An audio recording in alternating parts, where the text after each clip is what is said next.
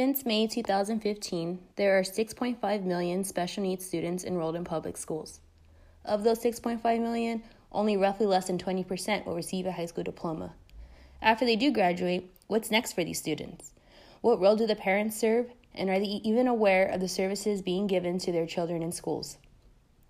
Ali and I will discuss what we think hinders special needs students and what improvements are being made in certain school districts. There lies a lack of funding and support for special education students. Not all regional school districts are able to give the same resources. The special education aides come into work without the necessary knowledge and experience to take care of these students. According to EdJoin, the #1 site for education jobs, the requirement to apply for this position are as follows: CPR and first aid certification, 3 letters of recommendation, the No Child Left Behind compliance, an AA degree or higher, and resume. I interviewed my mom, who's been working as a special education aide going on 18 years. My first question to my mom was, what training did you get when you first started the district? She said, it was pretty much on-the-job training. I had to learn throughout the day. You learn what each student needs. Some are a little more hands-on, and others need some kind of reinforcement. My mom started off as a volunteer in my kindergarten class. There was a little girl who had Down syndrome, and my mom would always help her out. After a year of this volunteer work, they offered her position, which started the following school year as an inclusional aide for this young girl. My mom only has a high school degree, and it wasn't up until about 7 years ago did the district make her take the No Child Left Behind test. My next question to her was, when substitutes come in, what skills do you see that they lack? Do you think any changes are needed in the training, or do you think the job requirements need to be restandardized? She said, it depends. You'll get some who come in and will ask questions and try to help. Then you'll get others who are kind of lazy and just sit back and let us do everything. It's hard to have a measurable qualification because a lot of the things a person needs to have are characteristics rather than qualifications.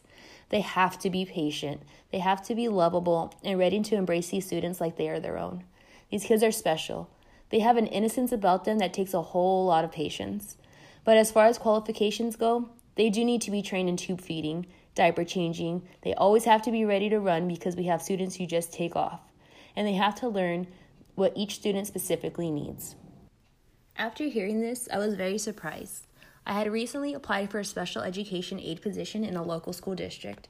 The test I was required to take doesn't really measure if a person is suitable for a position. It was more a test of common sense. Up until last semester, I really didn't have much experience with special education, yet I was offered a position within a district as an aide. Hi, my name is Ali, and I would like to interview you about what resources does Arnold Beckman High School offer inside and outside the classrooms for special ed students? Okay. Sorry. Well, the resources we kind of you observed a little bit. We offer it's a completely separate but integrated classroom where we're fully included with the whole campus in terms of kids navigating the campus, going into various classes, no matter the severity. However, we do have more direct resource classes for our kids with autism and moderate to severe needs. So, for example, we have the life skills class that works with cooking curriculum. We have the class garden where the kids grow all of their own crops and then they learn about it, they grow it, they harvest it, they take care of it, and then we cook with it. So today we even cook veggie scrambles with all of the veggies from the garden, which is cool. We have an in-class laundry facility, and then so that's pretty much like things that happen here at school. We have inclusion programs, buddy programs that are resources to their peers, and then that branches out to outside clubs that integrate special needs students with gen ed peers to form meaningful relationships. Then we have weekly community-based instruction where the kids go out into the community. We have a calendar of different places that we go. For example, we take the public transportation, they'll go to grocery stores, they'll navigate those types of scenarios, we'll go to restaurants, we'll go to amusement places, movies. It just depends each month kind of what we're targeting, and they learn how to use money, they learn how to navigate community safety things, purchase, talk, socialization with the community. They find different resources while we're out there. So, and then depending on the family, if there's English language learners or if there's more lower income families, the district and the school provides various workshops for them. Not all school districts provide special education students with assistive gross motor equipment. Not that parents are not capable of teaching students laundry and cooking, but students should deserve the programs and inclusion that prepares them for life after high school. This kind of preparation should be given through the school district. Hello. So I know you use technology in your classroom. I wanted to know, what kind of technology do you use to help provide for special education students to help assist them to learn? So we use a lot of different variety of technologies in our classroom. Each student has their own iPad or personal laptops, and some students have a program on their iPad called Proloquo to Go, which is a communication application which basically gives a voice to students that might not otherwise have a voice because maybe physically they're unable to speak. So that's like a tremendous asset to a lot of these students who might not otherwise have that ability to communicate. So when we use programs like that, we can see reduced behaviors because many times these students are just trying to communicate with us.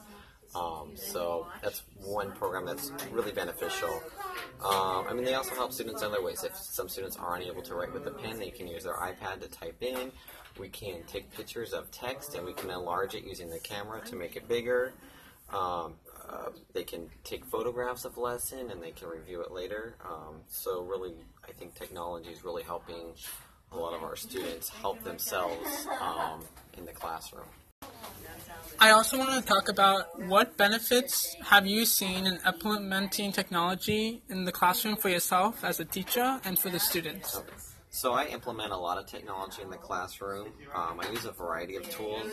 One of them is a website called Pear Deck, and what I'll do is I'll basically pop it on the board in front of the students, and it will all the slides will appear on their iPads at the same time, and they have to move at the same pace with me. So they can't move on to the next question till I'm done with it. And as they input their answers, I'm able to see their answers on my laptop as well. So I know where each student is or where one's struggling, so then I can say, oh, okay, student A had trouble with this, and I can go help them out. So it's a really cool way to kind of get like live progress of everyone. So it's kind of like I can see everyone's paper at once, so I don't have to walk around. So that's some really awesome software, and there's a lot of fun things you can do. You can draw on there, you can do a voting option, you can do multiple choice, and so it's kind of fun and exciting for them. I also use another program, it's called Kahoot, which is basically an interactive quiz. So basically the questions pop up on the board, and I can make my own questions from whatever lesson we just did.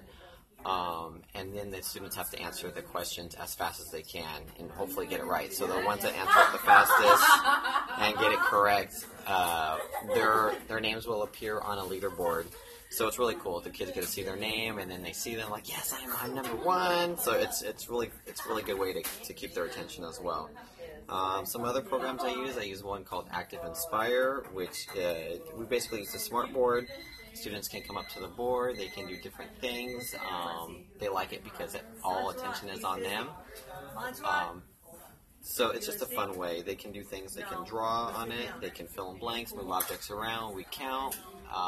And I use that software every day for lessons I've made, or just anything else really. It's probably my most used piece of software.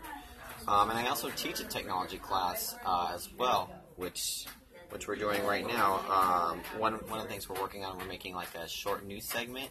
So the students are learning how to record using their iPads. They're using a microphone adapter, so they're plugging in. We're also using a green screen, so we're learning how to remove the green and then add something else in.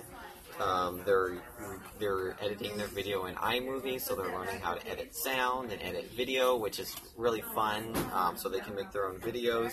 We also do other things in this class. We learn how to use programs like Google Drive, which includes Google Docs and Google Sheets and slideshows. and also, like right now, I'm having the students practice on sending emails, so they're sending me an email about what they did on their trip yesterday. So, I mean, I think I implement a lot of technology in my classroom, but I think it's done so in a useful way, which is fun and interactive for the students, as well as helps their ability cognitively and socially as well. There should be funding and support for special education students in all regional school districts. The geographic location should not determine whether a student receives resources or fundings. When I was in high school, the special education classrooms were not implementing technology, nor did they have a great deal of instruction on life skills just like Ali's high school does. It is sad to say, but inequities in education are even affecting students with special needs. Changes need to be made in funding for these students, as well as providing formal training that will better prepare the aides with the necessary knowledge and experience to take care of these students.